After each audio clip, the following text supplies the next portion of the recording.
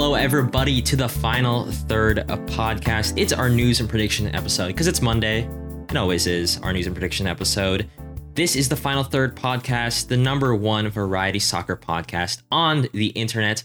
My name is AJ Tabura, and I'm joined by Jack. Hello, I can see you in person and not over a Zoom screen. Yeah, it's great. We are in the Final Third studios, aka my basement, which is where we're going to be for the rest of the summer. And I'm pretty excited to talk about the list of things we're going to be talking about. We are a soccer variety podcast, so we're going to talk about the 4th division in USA, NPSL, where we watched a game where Minneapolis City, our local team, unfortunately lost. Yeah. We're all going to talk about some European games, not European games, some European transfers, some European games, I suppose, if you want to talk about international games, some Olympics, some Gold Cup, and some other things. And yeah, Jack, which teams do you support, and how are they doing in the transfer market right now? Bad in the transfer market. I'll start with that because I support Chelsea and Atalanta. Neither of them are doing great moves so far. There's a few inklings around the Atalanta transfer market, but not much from Chelsea, which is worrying. Yeah. And of course, I support Minnesota United, the French national team, and the US men's national team. Yeah. I support West Ham, and just like Chelsea, we are not doing so hot on the transfer market because we have really no true rumors even for transfers. So kind of nervous about that. I also support Minnesota United, and we're doing fine. So I guess that's some positive things. We're doing great, actually. If you count yesterday's or 2 days ago, the result when this releases. Yeah. Take that, Portland. Yeah. You know, it's crazy. Just to switch it up a little bit, get on a tangent. We are now like 8 games undefeated against like Portland or something crazy like that. Yeah, or we at least have 8 wins against them since coming to MLS. They've only beaten us twice. So. Right. And one of those was our first game ever in MLS. So we lost like 5-1. 5-1, yeah. But you know, we won where it matters. So right, exactly. Yeah. I also support the US national team. We'll get into that. But why don't we get started here on the episode, Jack? Follow us on Twitter and Instagram at Final Third Show. And you'll be rewarded greatly, maybe even better than Austin FC after they got pummeled by the Seattle Sounders by a bunch of 15-year-olds. Yeah, people who are younger than us somehow. Yeah. And so follow us to hear about us harping on Austin FC and praising Seattle Sounders. All right, let's get into the newsroom, Jack, because this is the news and predictions episode. We're going to talk about some hot news and gossip going around the soccer world, some big stories, I would say. Let's start with a return segment, the transfer hot or not, where I will ask Jack some of the transfer rumors going around the European soccer verse and ask him if the transfer is hot or if it's not, if it's good for the clubs and good for the player, or if it's not so hot in general. So we're starting with Louis van Gaal to the Dutch national team. So this is an actual a manager movement. Louis van Gaal's Orange Army has returned. The Dutchman has signed back onto the Dutch national team for apparently the next 18 months following De Boer's unceremonious end to his reign. This is going to be his 3rd stint in the Netherlands, the first being in 2000 to 2002, where he failed to qualify for the World Cup. The second being 2012 to 2014, where he got them 3rd place in the 2014 World Cup. So, Jack, is this hot or not? I'm going to say this is a mild heat. Okay, that's simmering. All right. Because, he did really well as the Dutch national team manager in his second stint, but he also hasn't coached a professional team since 2016 with Manchester United, which wasn't fantastic, to say the least. So it could be good because he has history with this team and he's achieved, I think, probably a second best finish in a World Cup because I believe they got a runner-up medal at least once. I could be wrong, but I think it was in the 70s. But sure, regardless, he did pretty well and arguably was one of the most successful coaches for them. So I think it's a mild heat. We'll go with that. All right, is he going to do better or worse than Frank de Boer? Better. It's hard to do worse than Frank de Boer, I think. Okay. So yeah. All right, cool. Well, I'm also going to say, I think I'll be a little hotter than you. I think the players do respect him. Obviously, he's kind of a legend for getting them to the 3rd place. After a bad Euro showing and failing to qualify for the World Cup, I think that he is the type of manager you need to really rein things in. The next transfer is Lamela of Tottenham Hotspur going to Sevilla, and Brian Gill of Sevilla going to Spurs in a swap rumor. According to Fabrizio Romano, Tottenham and Sevilla are rumored to be swapping Lamela plus 25 million euros for Brian Gill, or actually the other way around. Or is that? Do you remember who is paying 25 million euros here? I'm actually not completely sure. I'm going to quick check on that. But do you want to give your assessment of it first? Yeah, sure. Lamela has been on again, off again, attacking midfielder for Tottenham. In my opinion, I don't think he's super good. He's really good at carrying balls forward, pressuring defenses, and passing, but not great at really getting on the score sheet.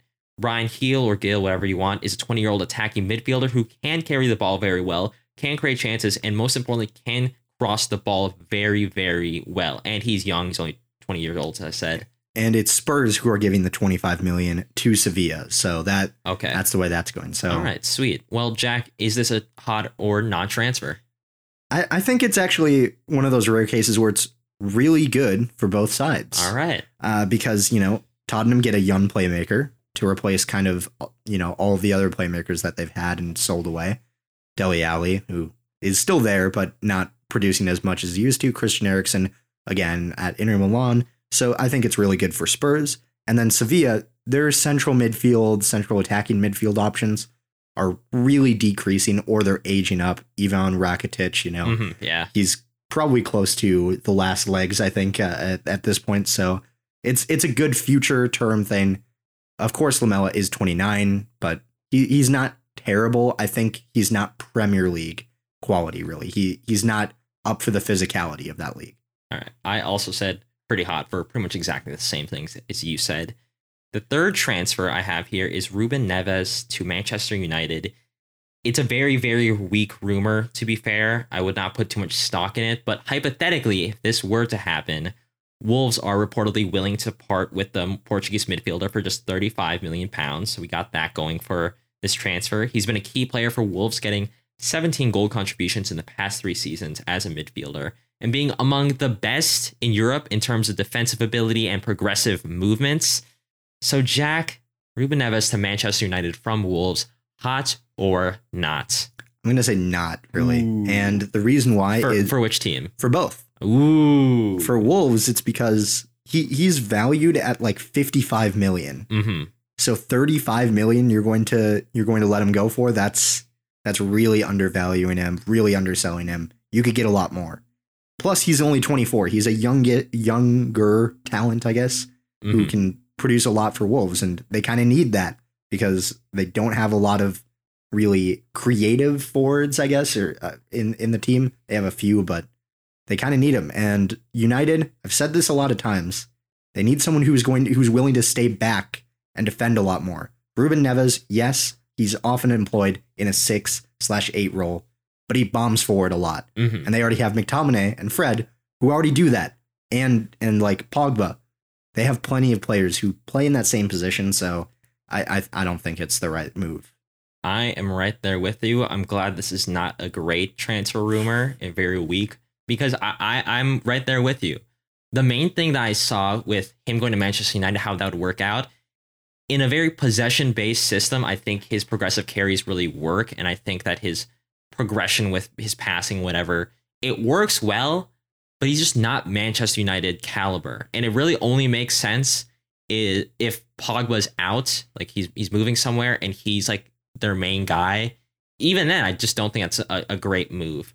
This next one is something that you put on here. So why don't you take the reins on this one? Yeah, so this one involves one of my teams, Atalanta. Their goalkeeper, Pierluigi Golini, is going to Tottenham on a loan for now, but there is an option to buy, which becomes an obligation to buy if he plays 20 games or more. So, here's my thoughts on it. I think this is terrible for Atalanta because I don't know what they're doing down there, but I don't know who thought it was a good idea to have Marco Sportiello for a whole season to be the number one, but I don't think that's the right move. He's getting old. He made a lot of mistakes last season. Yes, Golini made some as well, but he also saved Atalanta a lot. So I think that, this is a bit of an odd move, but for Tottenham, it's fantastic. Mm-hmm. Lloris getting up there in age. He's made a lot more mistakes recently than usual. And Lloris makes a lot of mistakes, to be fair, but it seems to have doubled for some reason. And this is a younger keeper. He has Premier League experience. He played for Aston Villa, and he has Champions League experience, European experience. He's a good player. So I think this is really good for them. Tottenham are looking almost scary good at this point. It's kind of scary, but don't even get me started on that. No, but don't worry. We know they're going to bottle it, so it's fine. I really hope so. I'm going to say not for both sides, just because I don't want Tottenham to do well. And I think it's funny that Atalanta, team you support, are losing a key player for them. Yeah, if they sell off Christian Romero to Tottenham as well, I'm going to cry. Then you have to be a Spurs fan. No. Ooh, no. Is that not happening? No, not a chance. What would it take for you to become a Spurs fan? Is there anything that could happen? For Harry Kane to leave, which is pretty likely, and also for them to not be Spurs. All right, okay. All right. so even if Giroud comes to Spurs... Hey, he moved to AC Milan, and I still hate AC Milan, so that's your answer. Hey, even Giroud is not enough. I respect it. And so this, so that is for the transfer hot or not section. We are probably going to talk more transfers next week, so I'll probably come back. We're going to talk about the impressive/unimpressive teams of the Olympics and the Gold Cup next. We are recording this on Sunday before the U.S. play Jamaica, so we don't know what happens there. And this is if the USA lose this game, this is where I'm going to cut in with the U.S. men's national team corner early. And if they won, it's going to be where it usually is. So, all right, hopefully I didn't have to cut in there. Jack, let's get started with the women's side of the Olympics. How about that? All right. Who were the impressive teams in your mind at the Olympics? Well, there's been quite a few impressive teams, but, I think one of them that has been, and I think you'll agree with me on this, Zambia has been impressive despite they have scored 7 goals, but they've also that's pretty good. That's fantastic. That's great. It's usually great, but they've also let in 14. That's bad. Yeah, that's not great. Including 10 against the Netherlands and 4 against China. But the reason why I'm saying they're impressive is because they have one player who is just lighting it up. Barbara Banda. Great name. Yeah, fantastic. 21 years old. Wow. Young talent who scored 2 hat tricks. The first women's player, or maybe even just player in general, to ever do that in the Summer Olympics for soccer, which is absolutely fantastic. Yes, they are bottom of the group, but it's not by much, to be fair. Yeah, they're only down by 2 on the goal differential. So if China gets battered and they maybe pull off a draw or win against Brazil, unlikely, they could still qualify, but. Yeah, I think that's just, you have to mention that because it's history making, really. And, AJ and I agreed we had to mention Zambia at least for that reason alone. Mm-hmm. I'm going to mention the 2 that I think are impressive just on the fact that they are, I think, the best team so far.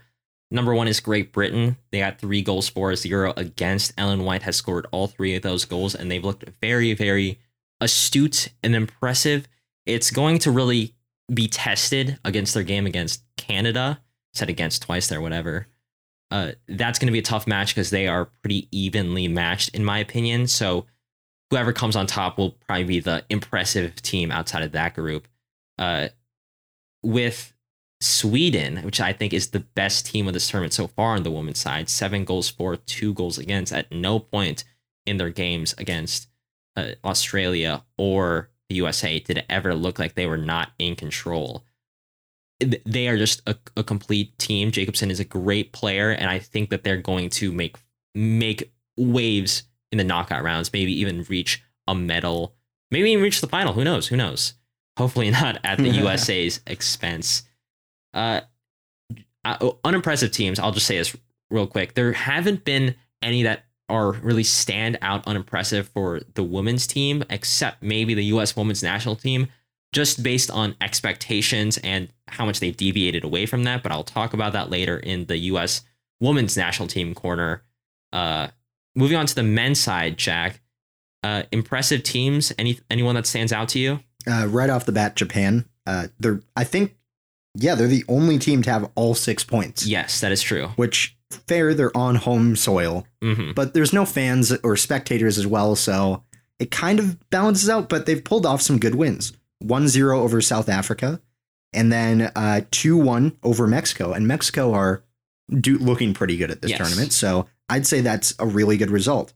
Takefusa Kubo, who plays for Real Madrid, has been fantastic this tournament. He scored 2 out of their 3 goals, and they look solid enough defensively. Sure, they let in a late goal against Mexico, but overall, this is an impressive team that could, shock everyone, I think. Yeah. That, I think, AJ and I kind of passed him over as a dark horse candidate in our preview, because we were like, oh, there's no way they're getting out of the group. And now I think it's close to impossible for them to get not. Yeah. So a lot would have to go wrong for that to happen. So I think that, they've been very impressive. All right. Japan, I'm really hoping for them to do well, even at the expense of France, which we'll get to in a little bit. They are on top of Group A. Real quick, I got to talk about Group B, because Jack and I were talking about this. They're all at 3 points. South Korea, Honduras, New Zealand, Romania. It's hard to really tell who's impressive / non-impressive. So I guess we'll really see in the third game. But the team that I really gravitated towards was the Ivory Coast, which I distinctly remember being like, I really hope Ivory Coast can make it out of the group. That'd be insane. And now they're doing it. They are really 1 point ahead of Germany, which is pretty impressive. They are second place. First place is Brazil in Group D. But they were able to keep Brazil, who battered Germany 4-2, goalless. It was a 0-0 draw. That's really impressive. They were going against Germany. And honestly, seeing how Brazil took care of Germany, I can really see them even winning that game. So I just jinxed myself and they're going to get battered. But I'm very impressed by them. Out of Group C, I mean, Spain and Australia are on top of the group right now. Argentina is on level points with Australia. So nothing too out of the ordinary there. Jack, unimpressive teams in the men's tournament at the Olympics. I'm sure there's one that really stands out to you. Who is it? Yeah, there's only been one, and it's because I hyped him up so much. That's my own fault, really. Bias, one might say. Yeah, bias. France. France were very disappointing. They've scored 8 goals.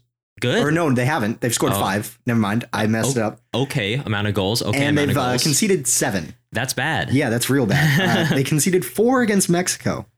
4. Very bad, one might say. Yeah, that was terrible by them, honestly. And then they had a thriller against South Africa that they won. And not great. Yeah, and honestly, they could have lost that game because South Africa missed a penalty too. They could have. They very much could have lost this game. Didn't it take a stoppage time winner for them to get? It took a stoppage time winner for them to win this game. So yeah, that's not fantastic. But all I have to say though is France have been disappointing, but that does not include Andre Pierre Gignac. That's the only exception really, because he has scored all but one of their goals, and he assisted that last one as well. Mm-hmm. So he has 4 goals. He is the outright leader, 4 goals scored in this tournament. So, yeah, just any criticism, it just doesn't include him. That's all I have to say. That's all right. Cool. He's been good. He's done his job. He's scored goals. Nice. It's just that the rest of his team is not helping him enough. Yeah. I mean, I think the story of this entire Olympics, and something that's really been hurting France terribly, is the fact that clubs aren't required to release their players. Absolutely. They could have fielded an incredible team that would have that could have competed in the Euros, really. Yeah. And instead, all of their clubs are like, actually, nah, we're just going to keep them. Yeah. And that's been affecting teams like Germany, Spain to a little bit of an extent, and some other teams as well. And it kind of hurts the Olympics as being a very prestigious tournament. But that's just how the cookie crumbles sometimes. Really, I think France is the only unimpressive team given their expectations.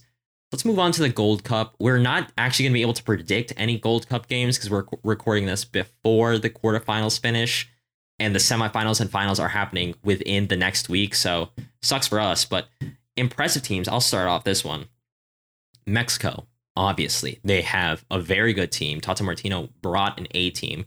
They have not been scored against yet, and they just beat Honduras 3-0 in the quarterfinal. This is a scary team. As a U.S. men's national team fan, I am scared. But that's expected when it's Mexico, so whatever. The second one I'm going to mention is Costa Rica and Jamaica, who were both very good in Group C. And their game against each other really came down to the wire. It was only a 1-0 win for Costa Rica.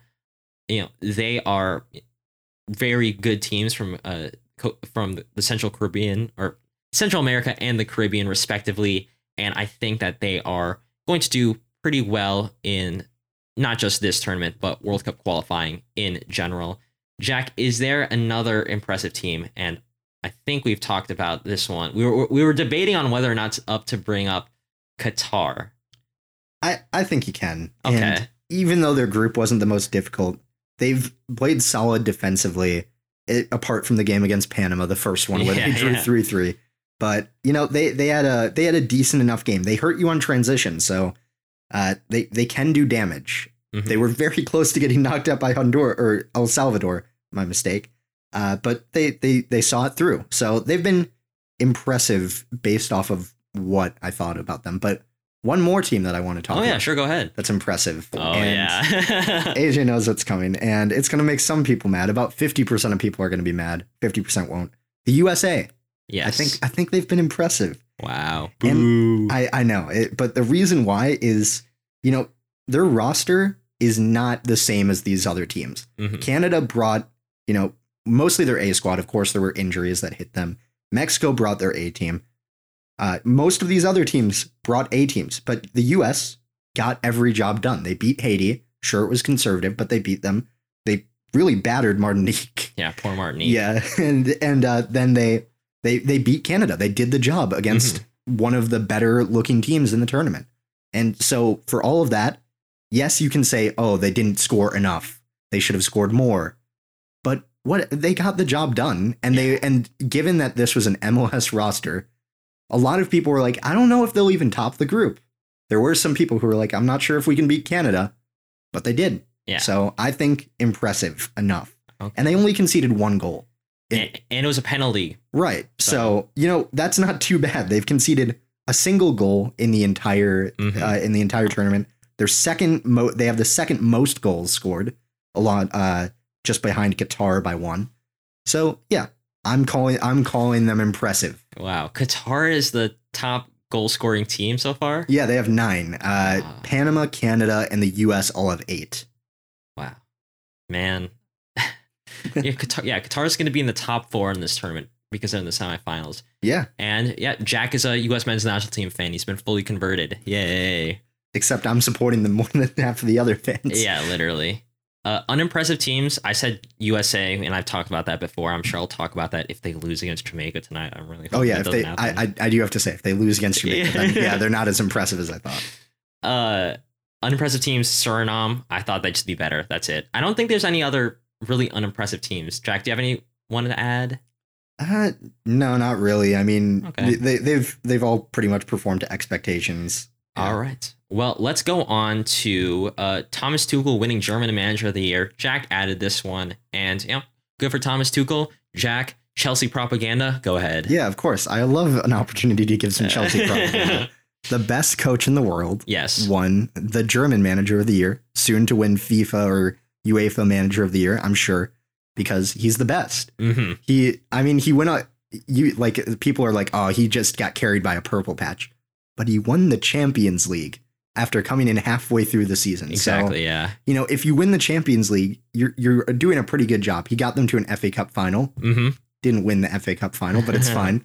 I think he only lost twice to Aston Villa and to West Brom, which are weird losses, sure, but in the league? Yeah, in the league. Okay. Those are the only, and then he lost once against Leicester, of course, in the FA Cup, and then against Porto to a late last minute bicycle kick, but still got past him. So yeah, he deserves this. He is a good coach, and I think he deserves a bit more credit than just saying, oh, he's carried by a purple patch forward into this, because his tactics changed Chelsea. If he wasn't there, I guarantee this Chelsea side would not be looking at Europe. Mm-hmm. They wouldn't be even close to the Champions League final under Frank Lampard. Not even close. They would have gotten eliminated. They probably would have gotten eliminated by Atletico. Okay. They probably would have. So, yeah, I think he deserves it. All right. I respect it, Jack. I also think he deserves it. And if I'm being honest, I think depending on how the rest of the season goes, he could get Manager of the Year for 2021. I think so. It all depends on how the league goes, because I think you guys will win the UEFA Super Cup. Yeah, Jack's crossing his fingers. So it really depends on where your league standings are come November. This last story in the newsroom is, well, it's actually a little bit part of Jack's lower league lowdown, because this is actually about the lower leagues in the United States. And that is the United Soccer League, the Division 2 and Division 3 here in the USA, is voting to introduce promotion relegation and potentially a European calendar. That's completely insane. I do have to mention that promotion and relegation, we'll talk about that first. It's between just the two professional leagues, USL Championship, USL League One, that is the second and third divisions here in the USA. And it's still up for debate. Everything that we're about to talk about is still up for debate. They're going to meet in, I believe, November, all the USL clubs, to vote on whether or not they want to implement these changes. So the first is promotion relegation. We're going to both give our opinions on that. From what I understand with how USL views this, there's a couple of reasons why they want to do this. It's to, one, make themselves more relevant on a global market, really differentiate themselves from MLS, which is a closed system, no pro-rel. Financially, it could make sense for clubs. That level of drama and uniqueness will drive ticket sales and increase investment from fans, maybe even increase TV deals, which is such a big deal in today's TV markets. And overall, a lot of USL clubs and fans just want it. There's just like support for it in general. However, it does make investing in the USL Championship hard when you can lose all that money if you get relegated to USL League One. Jack, how do you view this? Is this good in your opinion, what they're doing? I mean, it's interesting. That's what I'll start with before I give an actual opinion, because, you know, like you said, people aren't going to want to invest in the USL Championship because that's like I can't remember what I read. I think it's like 400 or 600,000 between that to start a club. It's a lot of money. It's a lot more than USL League One. I know that. So what's to say that investors don't start a USL League One team and then try and then? Well, is there anything wrong with that? Well, but then you're talking about an inflation of one of the leagues, and then it causes a bit of a disparity, because then you have USL League One, which, like, you know, a smaller percentage of teams get promoted up from it, and a larger percentage get relegated down from USL Championship. So I don't know if like about that, because I worry about that, because I don't want them to overinflate one of the leagues, really. Yeah, I don't know if that's going to be so much of an issue. It really all depends on how they implement it, right? And I don't think this is really coming until years and years from now, maybe 2023 at the earliest, 2026 more realistic, because they have to figure out how they're going to divide the teams, because USL Championship's already 30, 40 plus teams. Right, exactly. USL League One is still growing. Or is there going to be like a really long like process on how to divide those teams?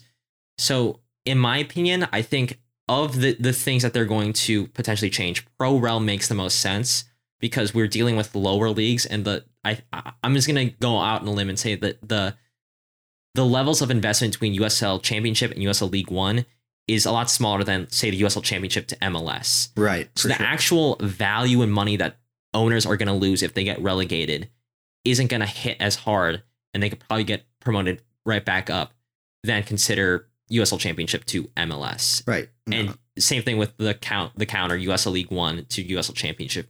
They have a higher chance of surviving. Yeah. If this included MLS in it, I'd say absolutely not. Yeah. Because then you're talking about like those MLS clubs, once they go down, they're not coming back up. Yeah. They're just done. Some people want that. Some pro-rel activists want like a fully free market system. And you're the economist here. You are. Well, I won't say economist. You are. Yeah. You study. I'm an environmental economic. Okay. Maybe. So that's it. I'm not. This isn't exactly my area of expertise, but yeah. I mean, I don't think that's how it should work, because you have these clubs that have worked to cultivate a brand and have spent a lot of money. But you have that too with Minneapolis City, for example, who we're going to talk about. They have worked hard. Do they not deserve to go up? This is an entirely other discussion, but yeah, I mean, I just don't know. Like FC Cincinnati, if they go down, they're not only gone forever, but then MLS loses a lot of the players that they get, and they can't use them to market anymore, because all these USL Championship clubs, they're not going to be able to afford Brenner or Luciano Acosta. So that destroys them. There has to be like an increase in popularity and value on the lower leagues level. Right, exactly. So if this works and is successful and boosts them up, I was going to bring that up. Yeah, maybe it can work out. Yeah. But this is a good testing ground, right? Right, it is. And if this works and come 2030, it's like, thriving. MLS is like, all right, all expansion teams that want to join us, join the USL Championship, and then we're gonna bridge the gap and that's the dream. But okay, that's another discussion. European calendar. So USL is thinking about going from, instead of spring to fall, a fall to spring. So they play through the winter in their new calendar system. They want to line up with transfers to Europe. So instead of having to lose their players halfway through the season to Europe, because that's when their season starts, they want to line that up.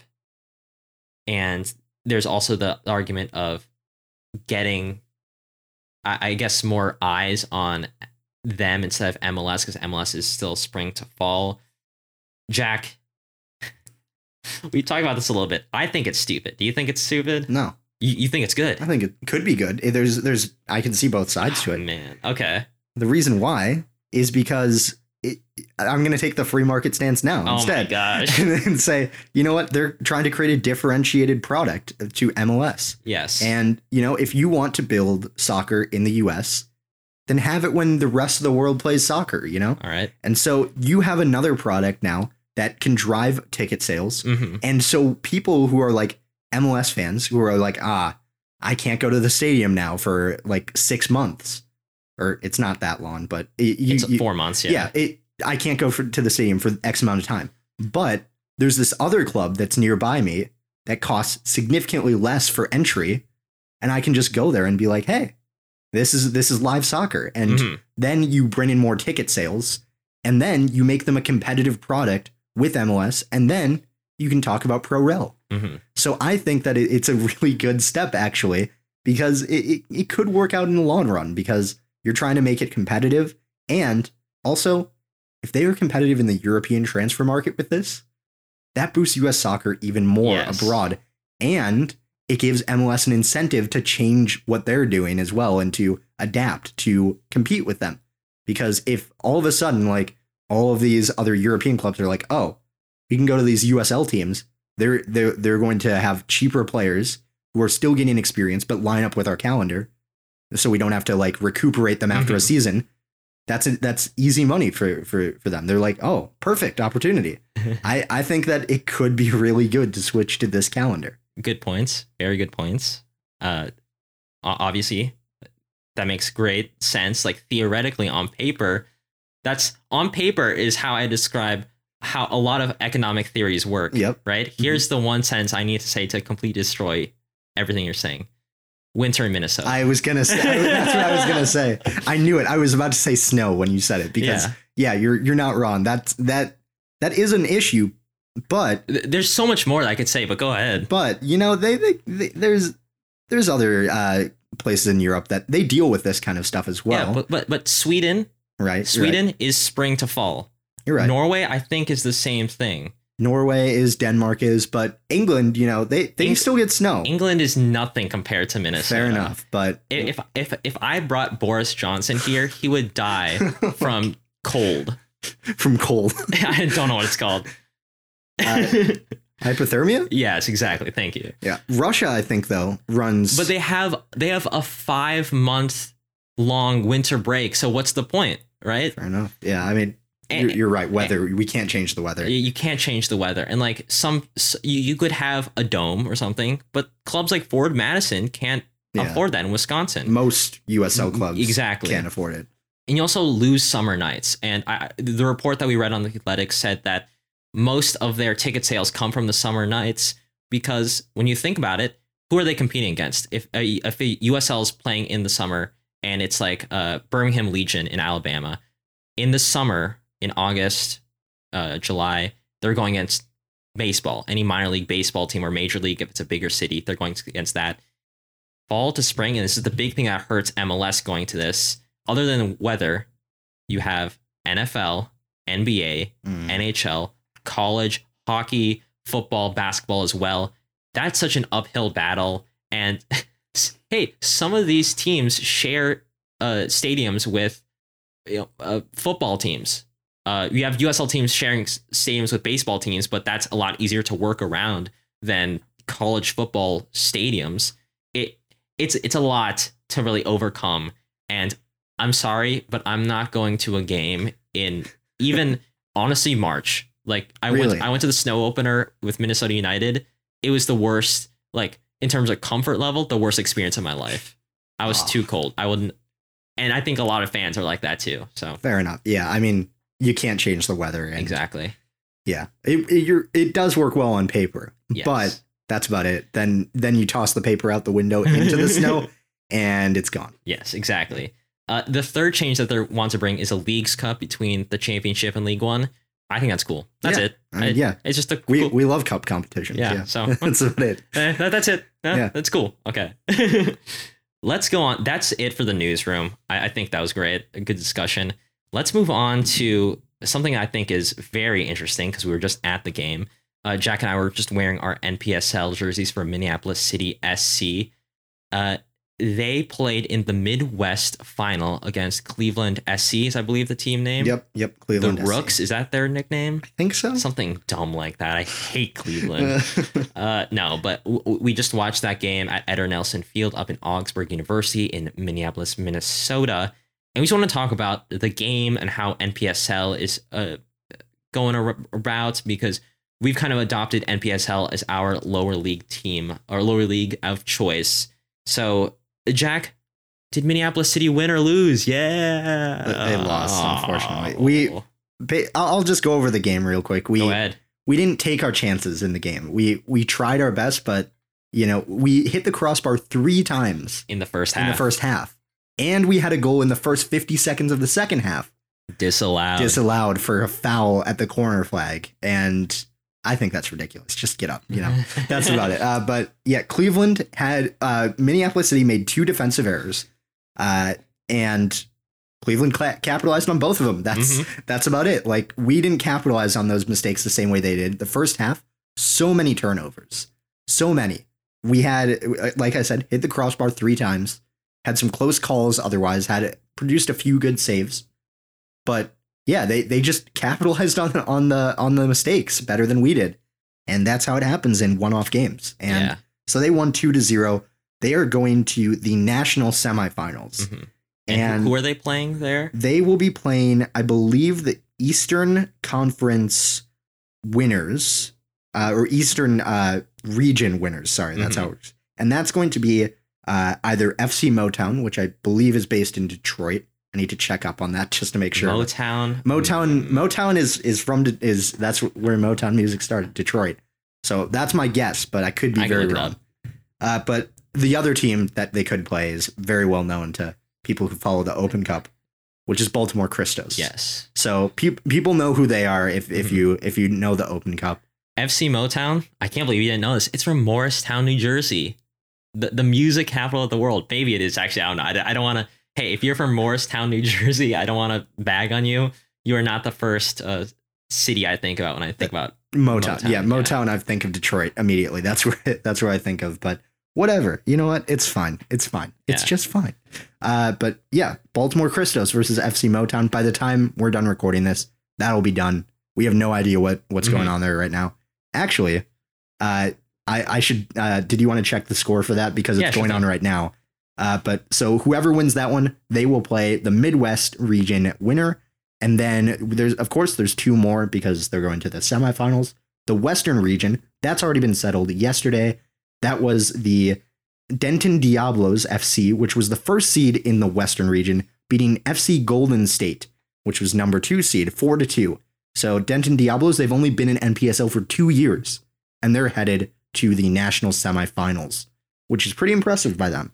So that's what we know about that. And finally, we have the Southern region, and they are going to play. It looks like it just finished. Actually, I have some score updates. Tulsa has won. Tulsa has won. Okay. In the 119th minute. Wow. Goal. Okay. Got them through. It looks like 2-1. They won that game in the 119th minute. That's crazy. So yeah, and I also have updates on the Baltimore Crystals and Motown game. It's 3-3. Wow. Okay. I don't know. Oh, it looks like I'm gonna check the Twitter page for this. Okay. What? 3-3. They're going to extra time. So wow. Okay. And also, I hate to say this, but I did mess up because the Southern Conference is playing the Midwest Conference, and the Eastern Conference is playing the Western Conference. So because I just remembered because Denton Diablos posted on their Twitter, make sure to cheer for FC Motown because if they win, we host. Okay. So that's how that works. I got that wrong. My bad. I'm just upset about Minneapolis City losing. Yeah. But regardless, the national semifinals, whoever is the highest seed, which is based off of points per game, ends up hosting. Yes. So Tulsa, I'm not sure what their points per game is, but I think Christos, if they end up winning, Cleveland, I believe, is below Tulsa. Yeah, I believe so. It regardless, matter. Yeah, there's going to be a game between Cleveland and Tulsa. It sounds like, and then between Denton Diablos and either Christos FC or FC Motown, which is of course in New Jersey. So there you go. That's what's happening there. The national semifinals are July 31st, and then the national championship is August 7th.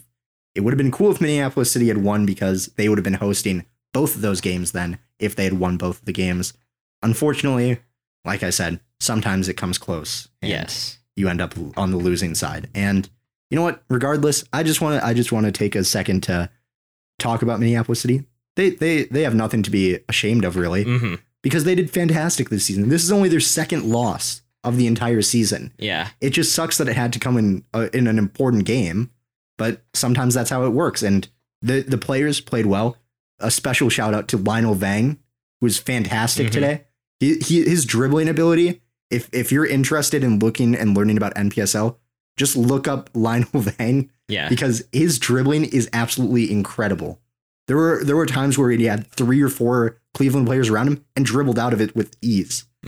Like a really fantastic player. So I just wanted to give a special shout out to him and the coach who follows us on Twitter because he's awesome.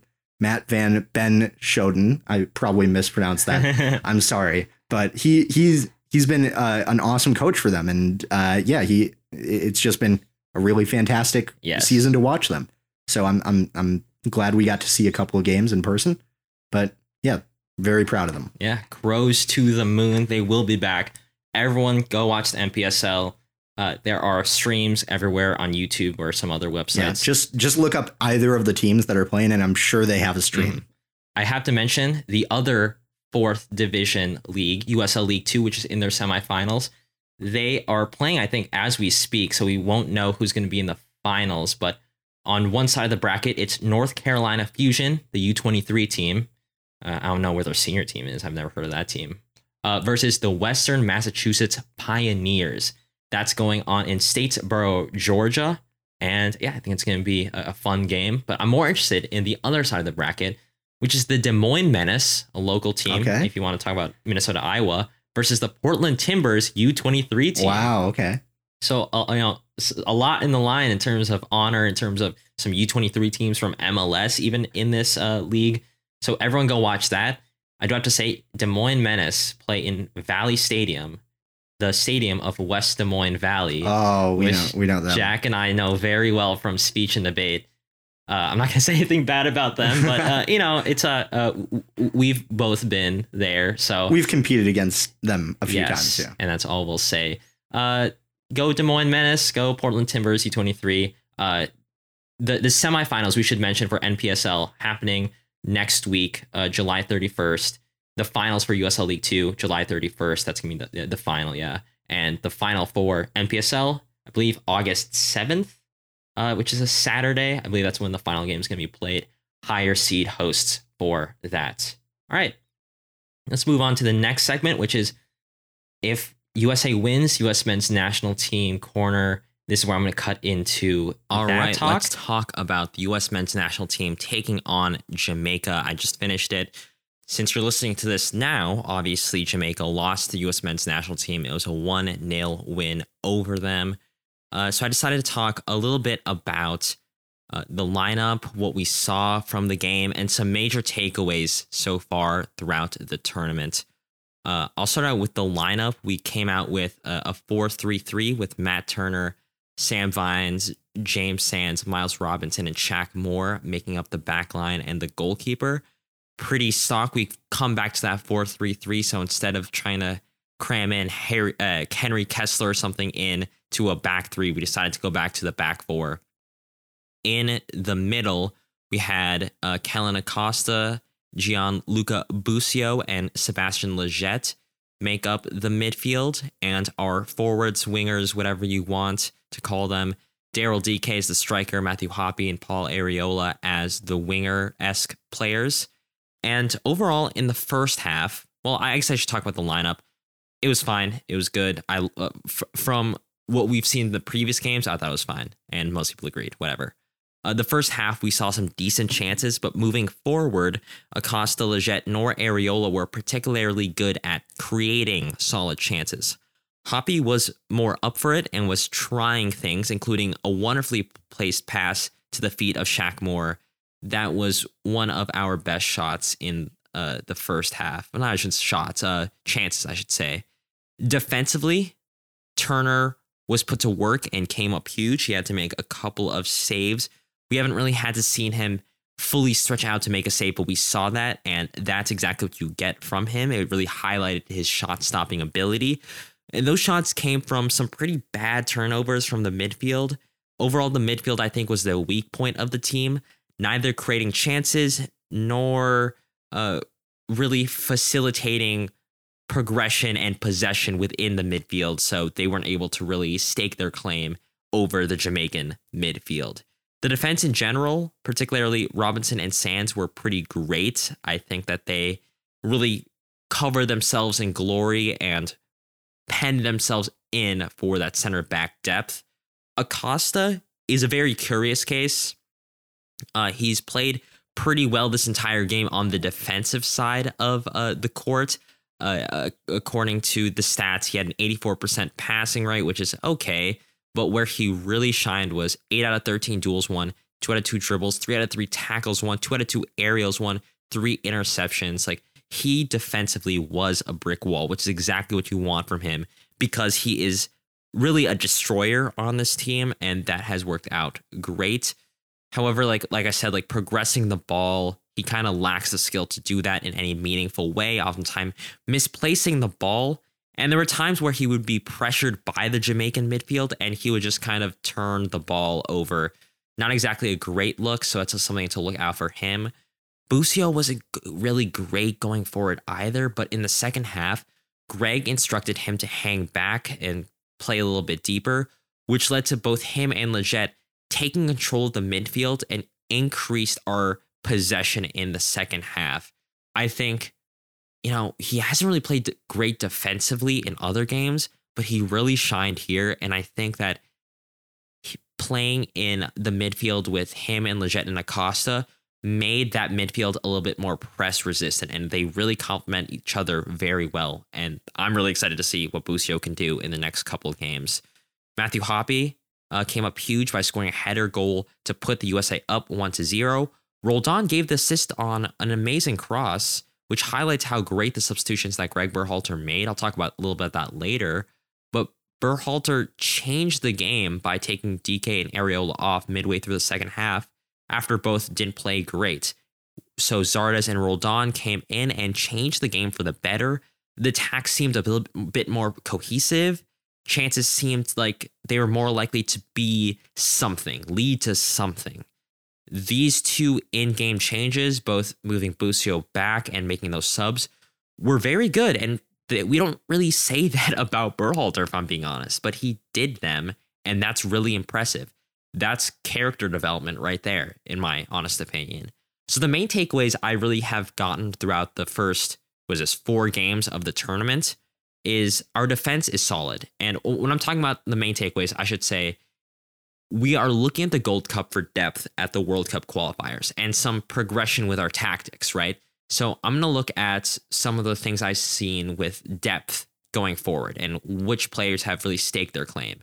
Okay, so going back to it, our defense is solid. I think we should be really proud and happy for our backups for the World Cup qualifiers in the back line. Robinson and Zimmerman are so good. They're very solid center backs. I love Zimmerman's ball distribution and his really seniority. He has a really good leadership presence in that back line. He's like, 28? Very good. And Robinson's clearances. Robinson had such a good game. I think he got a little bit of a knock late in the game, but 83% pass rate. But most importantly, 11 out of 13 duels won, which is the highest in the game. 7 out of 9 aerials won, 1 interception, 5 clearances. Like, he is a clearance machine. I love Robinson. He, for my money, was the man at the match. James Sands' stock, of course, has skyrocketed. He usually played in the back 3 for us, but this past game, he was one of the center backs. And he's so calm under pressure, getting passes off cleanly. He can play very well defensively, and he's such a leader in the back line at only 21. And this isn't to mention how strong of a tournament Shaq Moore has had, which for a lot of U.S. men's national team fans came out of nowhere. But he's a great right back, going to be great depth at that right back position. He and the other fullbacks of Vines, Bello, and Cannon have shown pretty well when they're on. And of course, I love Turner. He is such a great shot stopper. And I don't know if I'm just crazy, but I feel like he's been playing better, getting balls out of the back, playing with his feet. That just might be me being a little bit biased because I like him, but he is great depth as a second or third string goalkeeper. Midfield could use some work. No player on this team has shown that they're penned in as solid depth. Busio is misplacing some passes.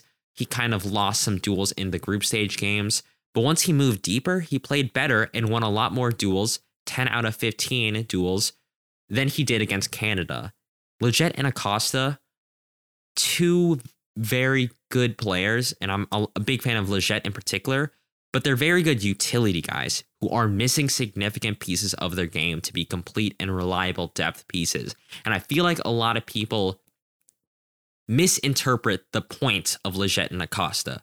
They're not here to replace Musa or necessarily any midfielder that we could say is top of the depth chart, but they're good at being guys that you can rely on to do a specific task and to fill in and get a high work rate out of them. Lletget is he's very good at complementing good players around him.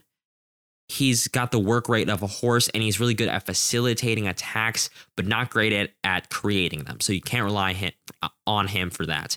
Acosta is great at stopping counterattacks and defensive work in general, but not great at progressing the ball in meaningful ways.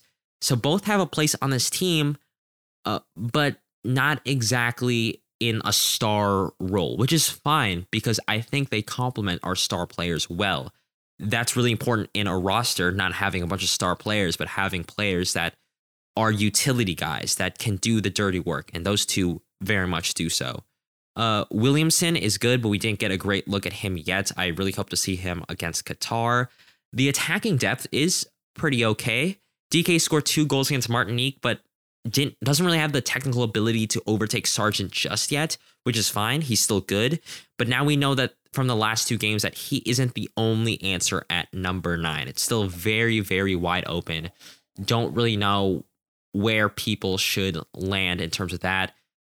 Hoppy, though, for his credit, was pretty good as a potential number 9 or winger. He has been a star. He scored the lone goal in this Jamaica game and will likely feature on many people's depth charts on the wing or at the number 9 spot, maybe even overtaking PFOC, who knows? Paul Areola, like Acosta and Lletget, is a utility piece, but with so many other good wingers like Reyna, Aronson, Weah, Pulisic, and now maybe even Hoppy, can we really say that he is a shoe-in for depth? Maybe, maybe not. I would move towards not. Roldan and Zardes have had some pretty good games recently, but I think Gold Cup / January camp is probably their level until we see them perform against the likes of Qatar and Mexico in the next few games. Still, I like them both as super subs. Roldan really came in and changed the game. So I think that we could see them on depth charts, filling the last spots out during World Cup qualifiers if players are injured or unavailable. Tactics-wise, in general, the in-game changes that Greg Berhalter made were huge and indicative of Berhalter adapting well to games, which is not something that we really see from him. So I'm very excited to see a bit more of that. He got the subs right too.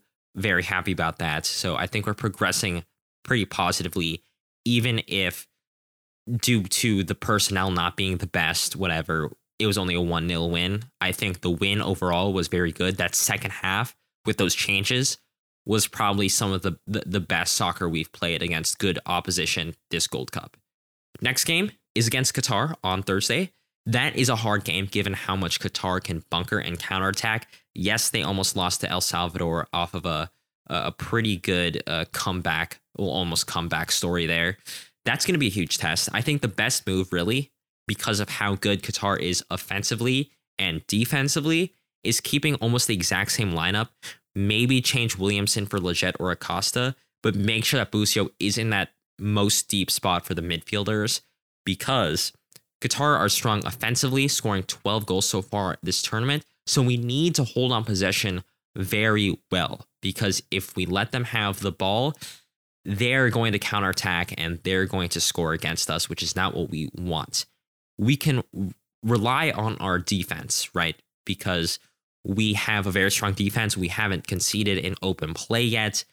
The issue for me comes with creating chances, which is why, bottom line, we need to find creativity, which is why I'm pretty okay with having Williamson come in for Lletget or Acosta.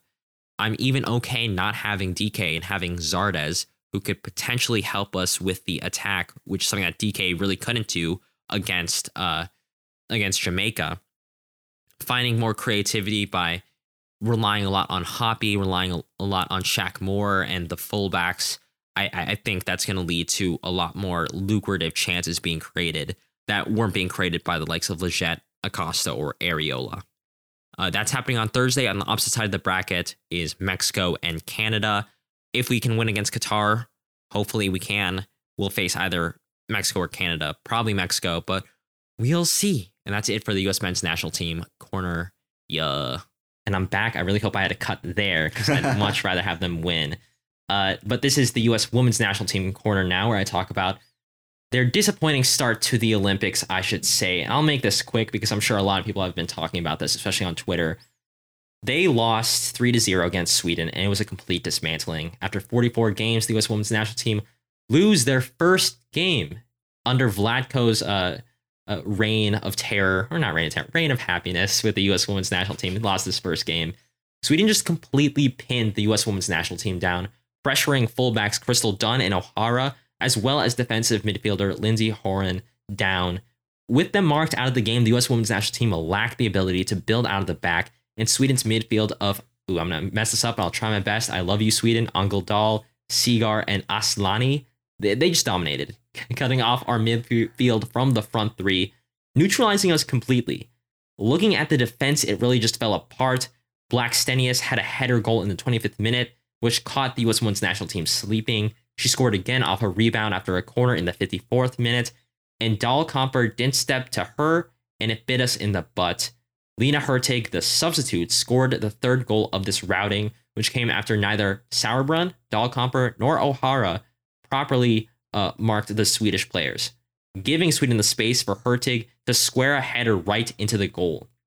The main takeaways from this game And I'm going to talk about this game more than the New Zealand game because there's so much more to talk about in this game. The main thing that I found here was that U.S. women's national team and Vlatko lacked the problem-solving skills to handle their main attacking starters, wingers, and the defensive midfielder getting marked out. And you can include the wing backs or fullbacks in that as well.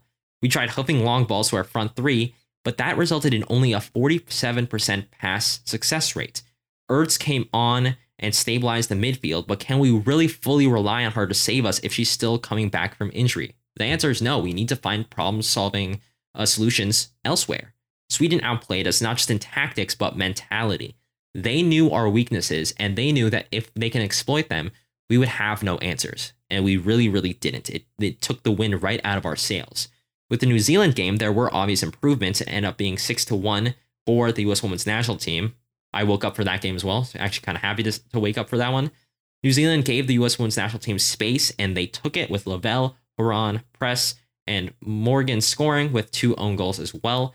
However, there was still a dependency on hoofing it long and hoping that individual talent would win out. And this type of play is good against minnows like New Zealand, but against high-talented teams like Sweden, that's not going to work out. And it's not going to work out in the knockout round. It's not going to work out in the final, in the gold medal game. It's just not going to be good. I think the U.S. women's national team has the talent to go forward, but it really takes Vlatko moving around with his pieces and getting the most out of them and really coming up with solutions when the problems arise. That's going to come to a head in the Australia game, which we are going to predict. The question here going forward is, Australia are a good team. Their form is not great, but can they rise up to the challenge against the strong Australia team with their starters against Australia's starters and find a way to do well? That's the main question. And for, at least in tactics, but the bigger question, in my opinion, is who is the U.S. women's national team going to play in the quarterfinals? Because there are so many different ways this is going to play out. If they top the group, their quarterfinal will be against the third place team in either groups E or F, which is likely something like China or Japan or whoever is in the third place in E or F. But they probably, I don't know. That's obviously the best choice because we want to go against a team that's not in form in third place. Second place, quarterfinal against the top of Group F, which is either the Netherlands or Brazil. And if you know anything about women's football, you know that Netherlands are very good. We beat them in the World Cup final, so we don't want to try to go against them in the early stages of the knockout stages. And if we get third place and still qualify based on being the top 2 third place teams, we face the winner of Group E, which is likely going to be Canada or Great Britain. And those are 2 teams, I highlighted Great Britain earlier, are very, very good. You have Sinclair and White on Canada and Great Britain, respectively, 2 very strong attackers who can make short work of this, I would say, not entirely successful U.S. women's national team defense, like at least against Sweden. So everything really comes down to this final game against Australia. I really hope we can get at least second. I really don't think that New Zealand's going to beat Sweden. So I will settle for second because I really don't want to play Canada or Great Britain. That is it for the U.S. women's national team corner. We're going to talk about them and the U.S. men's national team as well next week. Jack, how about we get into some predictions? All right. Yeah. Definitely not our best week, just as a preface, but yeah, let's do it. Costa Rica versus Jamaica. I'll start this off, but Jack, why don't you explain how the scoring system works for this? Right. So you get 10 points for getting the eventual winner right, 20 points for getting the score line exactly correct, and 0 points for getting nothing right. Yes, and I'll be honest, there are a good amount of zeros. Points. A lot of zeros. Including this first game. Full disclosure. Costa Rica versus Jamaica in the Gold Cup. Jack and I both thought this was going to be a Jamaica win, and Costa Rica pulled through. A point-blank Brian Ruiz header goal put Los Ticos up 1-0. Their lead was put in danger as Leonel Moreira, Costa Rica's starting goalkeeper, came out of the box to claim a ball, fully put a hand to the ball, denying an obvious goal-scoring opportunity. Jack, I don't know if you saw this highlight, but he is so far out, and he just pushes out with his hand. Yeah. And the ref's like, hey, that's a red card. You handled the ball purposely outside the box. And he's like, what? He earned himself a red card, of course. And Costa Rica bunkered in and came out unscathed after that. Jamaica, to their credit, played very well. Not well enough to get us the win or 10 points at all. I said 2-3 for Jamaica. Jack said 1-2 towards Jamaica as well. We both get 0 points. Next game is Sweden versus the U.S. women's national team in the Tokyo Olympics, the women's tournament. I already talked about that, so I'm going to say it was a 3-0 win for Sweden. Ouch. Jack and I both thought, I think rightfully so, the women's national team would at least put up a good fight. Yeah. I said 2-0. Very, very wrong for 0 points. Jack, honestly, it's not terrible. You did predict that both teams were going to score. You just thought the women's team, the U.S. women's national team, was going to score the 3 goals, which is incorrect. Yeah. And yeah, that is obviously very tough. We both get 0 points. Jack said 3-2. Yep.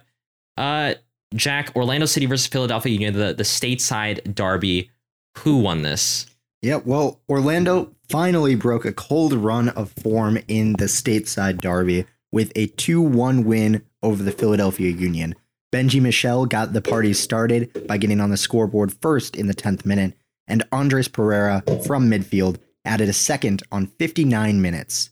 The Union did have some hope towards the end when, and I'm going to butcher this name, Kasper Chizbilko, maybe, struck home on 68 minutes, but it was just not enough to get any points from this one. Orlando City got what they needed, and AJ saw that. He said a 3-1 win, not too far off from the actual. Yeah. So for 10 points, I thought it would be a draw. To be fair, not far off from getting there, but not good enough. So I get 0 points for that one. Yeah, and I think, if I remember correctly, the Philadelphia Union had a penalty, or they had a good chance that got saved or whatever. I believe you're correct on that. Yes. Yeah. And we also asked the stateside show, Jordan and Logan, what they thought this scoreline would be, because they both support Orlando City and Philadelphia Union.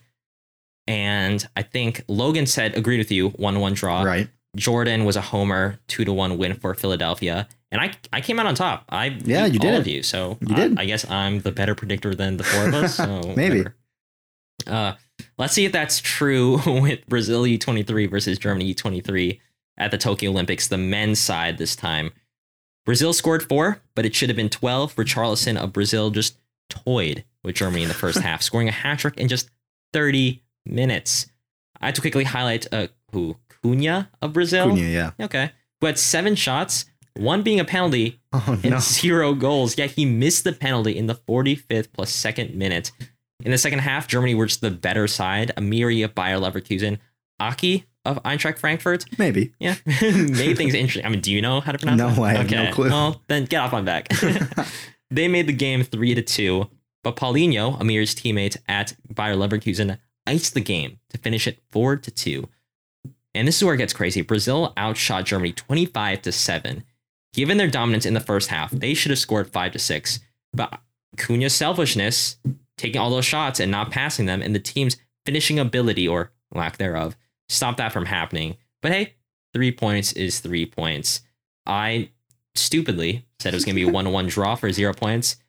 Jack was pretty close. 3-1 win for Brazil. He gets the 10 points there.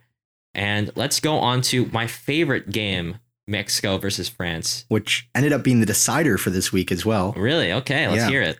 So, basically, the lesson is don't put your faith in France's U23 team.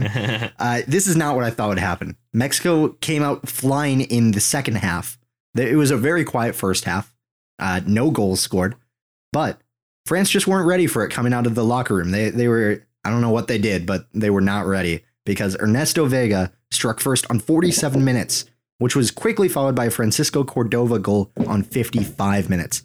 The one good part, really, of France's Olympic campaign so far, Andre Pierre Gignac from Tigres halved the deficit by converting a penalty on 70 minutes.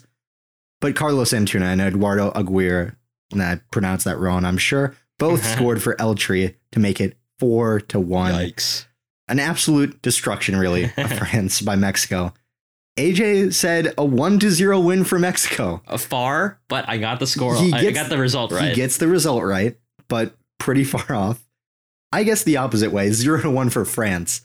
And that gets me 0 points. That's what happens when you trust France in international games this summer, it seems. So ultimately, I got 10 points, which is not great, but it's not the worst we've ever done. Yes. we have gotten 0 points, both of us, in one game. So I'll take the 10. But AJ got 20. So he wins this week. Yes. Just barely. I'm not sure if it's a proud win in this one, but it is a win. I'm very excited for these next couple of games because we're not talking about Gold Cup. So we kind of went around to the other tournaments and are talking about the Olympics with the men's and women's and some MLS games. So I'm really excited about this. I'm hoping to keep my winning streak alive here. Jack, let's talk about U.S. Women's National Team versus Australia. I'll start this. U.S. Women's National Team needs to win this. Australia obviously have the players like Sam Kerr, who you are fond of, but their form of just 1 win in 5 games isn't great. I think it'll be cagey because U.S. Women's National Team proved that against really good opposition, sometimes they can get caught out. But I think they have the talent to win this. So I think the U.S. Women's National Team will win this 2-1. Very, very close. I'm personally scared, but Jack, who do you think is taking this? Well, I'm believing in the U.S. Women's National Team here as well. Patriot over here. Okay. Yeah. Australia are honestly somewhat carried by Sam Kerr in this tournament so far. She's scored 3 out of the 4 goals for Australia, whereas almost everyone for the U.S. Women's National Team, at least against New Zealand, seemed like they could have scored at any point, really. Mm-hmm. They've got a lot more goal threat around the field. Plus, the U.S. team are mad after the first game still, and they have the hunger and drive to do some damage against Australia. Last time they faced off against each other, it was 5-3. So I'm going for the win, and I'm going to go with the patriotism on this one and go for a 3-1 win. So a little bit more than you. I'm going to guess also that Australia's 1 goal is going to come from Sam Kerr. All right. I love it. Canada versus Great Britain, staying on the women's side of the tournament. Very, very big game. Jack, who's taking this, or is it going to be tied? You let me know. Well, when Canada last played England, which is not a perfect mirror of Great Britain, they actually won 2-0. Yeah. And while they play, and since they're playing a different opposition, I'm just going to say they neutralize each other. It might be the easy way out, but I think they honestly will. They're both very good teams, but both of these teams need just a draw to advance. Mm-hmm. And I think they both know that. So I think they might play for that and maybe rotate a little bit as well in here. So as not losing for them is far more important than winning. So I think I'm just going to go with a 1-1. All right. Well, that is actually the exact scoreline I have. So I'm going to change it up completely. I'm going. Oh, really? Okay. I'm going with my girl, Christine Sinclair, right here. Okay. I'm going with Canada. Team Great Britain are on a great start, winning against Chile and Japan. Canada had a good game against Chile, but tied Japan. Ellen White for Great Britain has been on fire, getting all of Great Britain's gold, and Great Britain hasn't conceded. So you might think, why aren't you going for a Great Britain win? Vibes. I think Canada are a cool team. I think they're a cool country. And I personally think that of these two teams, that Canada will just want it more. For what reason, I don't know. But whoever wins this and gets the top of the group is going to play, I believe, the runner-up in our group, Group G, I believe, whatever group the U.S. Women's National Team is, which is likely to be either Sweden, well, actually either USA or Australia. And so I think, actually, I don't know, because I don't know who the second place team in this group is going to want to, or is going to play. So maybe they want the second place because they want to avoid U.S. Women's National Team. I don't know. I just think Canada's going to win because I think they're cool. Spain U23 versus Argentina U23, the men's side of the Olympics tournament. Really simply, I just think Spain's offense is very good, but right now it is concerning getting just 1 goal, but defensively they have been solid. But speaking on that offense a little bit more, I don't think you can really count on them to keep on messing up. I think eventually things are going to have to fall into place. Is that the gambler's fallacy? Maybe. But Spain have the firepower and talent in Pedri, Brian Gill, Asensio, Oyarzabal. Okay. And I think they win this 2-1. Jack, are you going Argentina or Spain on this? I'm going to go with Spain on this one. I think a win over Australia and draw over Egypt weren't impressive, but they were more impressive than Argentina's loss to Australia and win against Egypt. Yeah. Yeah. Spain's squad is also just far better than Argentina's on paper. They've got a lot of great players, which I think should prevail in this case. Like you, I think it's going to be conservative, but I think they're going to keep a clean sheet, and I think it's going to be another 1-0 win. All right. Let's talk about Minnesota United again, because we love Minnesota United. It's LAFC versus Minnesota United in a MLS regular season. It's going to be a mid-table match for sure, and it's going to have huge implications on how the rest of the season probably goes. Jack, I'm guessing you're going to back Minnesota United, so what do you think? I always back them in these. It doesn't matter what they could be in last place, and I would still back them every single time. I respect that so much. Because I just want to give them hope. But like you said, this is the match to get 5th place in the Western Conference. If LAFC get it, actually they could go up to 4th. Minnesota could go up to 4th if Colorado get absolutely destroyed by whoever they play next, but that's unlikely. But still, Minnesota United are on a very good run of form. Not to mention, I will mention it because it was awesome. Yesterday's win over the Portland Timbers when they came back from a goal down to win 2-1. LAFC had to come back against Vancouver Whitecaps. Yikes. To get a draw. A bad team. Yeah. If I'm not mistaken, almost the worst team in the Western Conference. So ultimately, I'm not feeling LAFC right now. They're missing some players. They're not doing as good as they can. I think Minnesota United are going to do this. They've got the players. They've got the personnel to get things done. And just to say, let's go Loons. 2-0. Same as before. Wow. Same as the last time, even without Mason Toy to score those two. Here's the thing though. We've only won one away game, and that was against Portland. Right. And that was a very choppy match, and we were so close to losing that at multiple times. Yeah.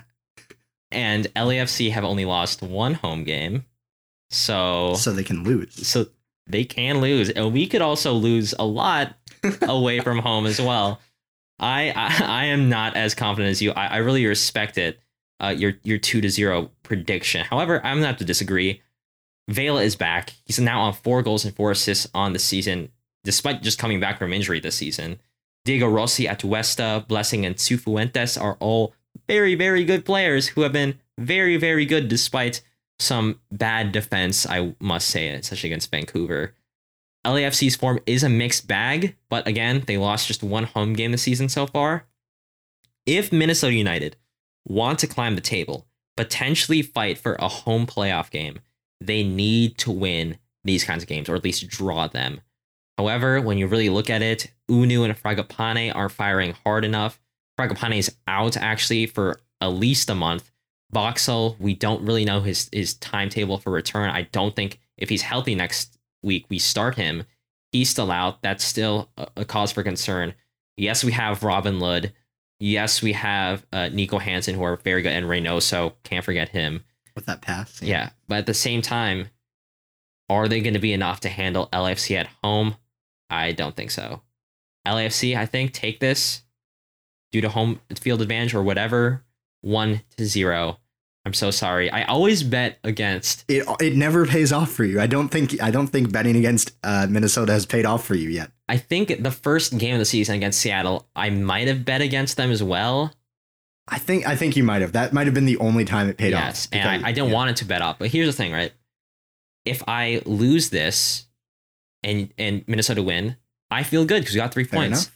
If they lose, I feel good because I get at least 10 points in this game. So it's a win-win for me. It's a strategy. I'm a genius. All right. We're talking about Orlando City again, which is not exactly something I want to do, but you can't ignore the Southern Derby. I don't know what they call it. I have no idea either. The Georgia Florida line or whatever that one band is called. Whatever. Orlando City versus Atlanta United in MLS. Orlando haven't lost to Atlanta in 5 games against them. Very, very good. They snapped their winless streak with a good win over a good Union side. I don't know what's happening with the NYCFC game. It's not good. They're down 2-0 in the 60th minute. Never mind. Oh, man. Atlanta are still in the dumps, recently drawing to Cincinnati and losing 1-0 to Columbus at home, not great, after firing Heinze. Okay, was Orlando away or at home to NYCFC? Away. Okay, so they're playing in not Yankee Stadium, but Red Bull Arena, probably. Yep, I believe that's all correct. right. So that's tough. That's tough. I'm backing Orlando here. I'm backing Orlando. DK, Nani, Gillespie. That's how you pronounce it. All those guys. I believe in them. I'm having them win 2-1, just based on home field advantage and the fact that Atlanta United have very, very bad form right now. Jack, are you saying that the Atlanta United get their first win in 2 months right here? No. Okay, I'm sorry. I'm sorry, especially to Reed. I know he's probably listening. I can't back Atlanta United right now. Like Orlando, even when they've lost, don't look terrible. That's so true. But when Atlanta lost against Columbus, they didn't even look like they were trying at some points. Yes. So I don't know. Atlanta are without direction right now, really. They have an interim head coach, but there's just too many problems that seem to remain right now. They didn't look good against Columbus, and Orlando looked very good against Philadelphia. They're not looking great against New York City FC right now. But overall, I'm going with an Orlando win to extend Atlanta's winless streak. And I'm going big. I'm going bold. A 3-0 win. Wow. Okay. I don't know why. I'm just not. I just have no faith in Atlanta right now. I said 2-1 because I just believe that Joseph Martinez always likes to play against Orlando, so I'm sure that he'll be able to do something. 3-0 is very bold. I like it. I almost forgot Atlanta United to have Kanye West on their side. Of course. He was in the supporter section. I know. I saw the that Atlanta United game against Columbus, and I tweeted this out. I can't believe I waited till the end of the episode to say this, but I tweeted it out. I thought it was a very funny joke. Kanye West and Atlanta United are the perfect pair because they both suck at finishing. Atlanta United, their chances, Kanye West at albums that he promised that he was going to finish. The reason why he was there at the game before we end this episode was because he had a listening party for his new album Donda at Mercedes-Benz Stadium where Atlanta United play. And there were videos of him recording and editing his album 2 hours before the listening party was happening. Oh my God. And that's kind of, I think that is a perfect parallel to Atlanta United and how that front office works. So there you go. He's from Chicago, and honestly, that also works at Chicago Fire. So it does. There you go. Well, Jack, how do you feel about those predictions? Pretty good. I'm feeling better than last week. I got a little bit more research than when I recorded right after getting off the plane, basically. Yes. Yeah. We got some disagreements. I'm pretty excited. I'm feeling pretty good about my LAFC win there. So you gotta trust the Loons, man. You gotta. All right. Fine. Go Loons. Jack, where can people find us on social media? As always, check out our Twitter at Final Third Show. I almost said at MNUFC for some reason. I'm too hyped up on that, but at Final Third Show on there, on Instagram too, but we don't really use it as much. Yeah. Twitter's the place for everything. Keep an eye out for tons of great stuff. We posted about the NPSL game we went to. We're probably going to post soon about hopefully a fantasy Premier League. Soon enough that we'll get started. So keep an eye out for that and other fun stuff. Yeah. And as always, follow us on whatever podcast platform you listen to us on, Spotify, Spreaker, Apple Podcasts, what have you. Give us a rating and a review there. If you give us a review on Apple Podcasts, we'll give you a free shout out here on the show. And yeah, that's all I can think of other than telling your friends about the show. I'm sure they'd love to hear about whatever we talk about on each week. Tell your dad even. I'm sure you'll have a great bonding experience with him. You'll really grow closer with him if you tell him about the show. And yeah, we'll see you guys this Thursday for a very, very special deep dive with a very special person in the soccer world, at least in US soccer. And yeah, we'll also see you guys same time, same place next Monday for the news and predictions episode. See ya. Bye for now.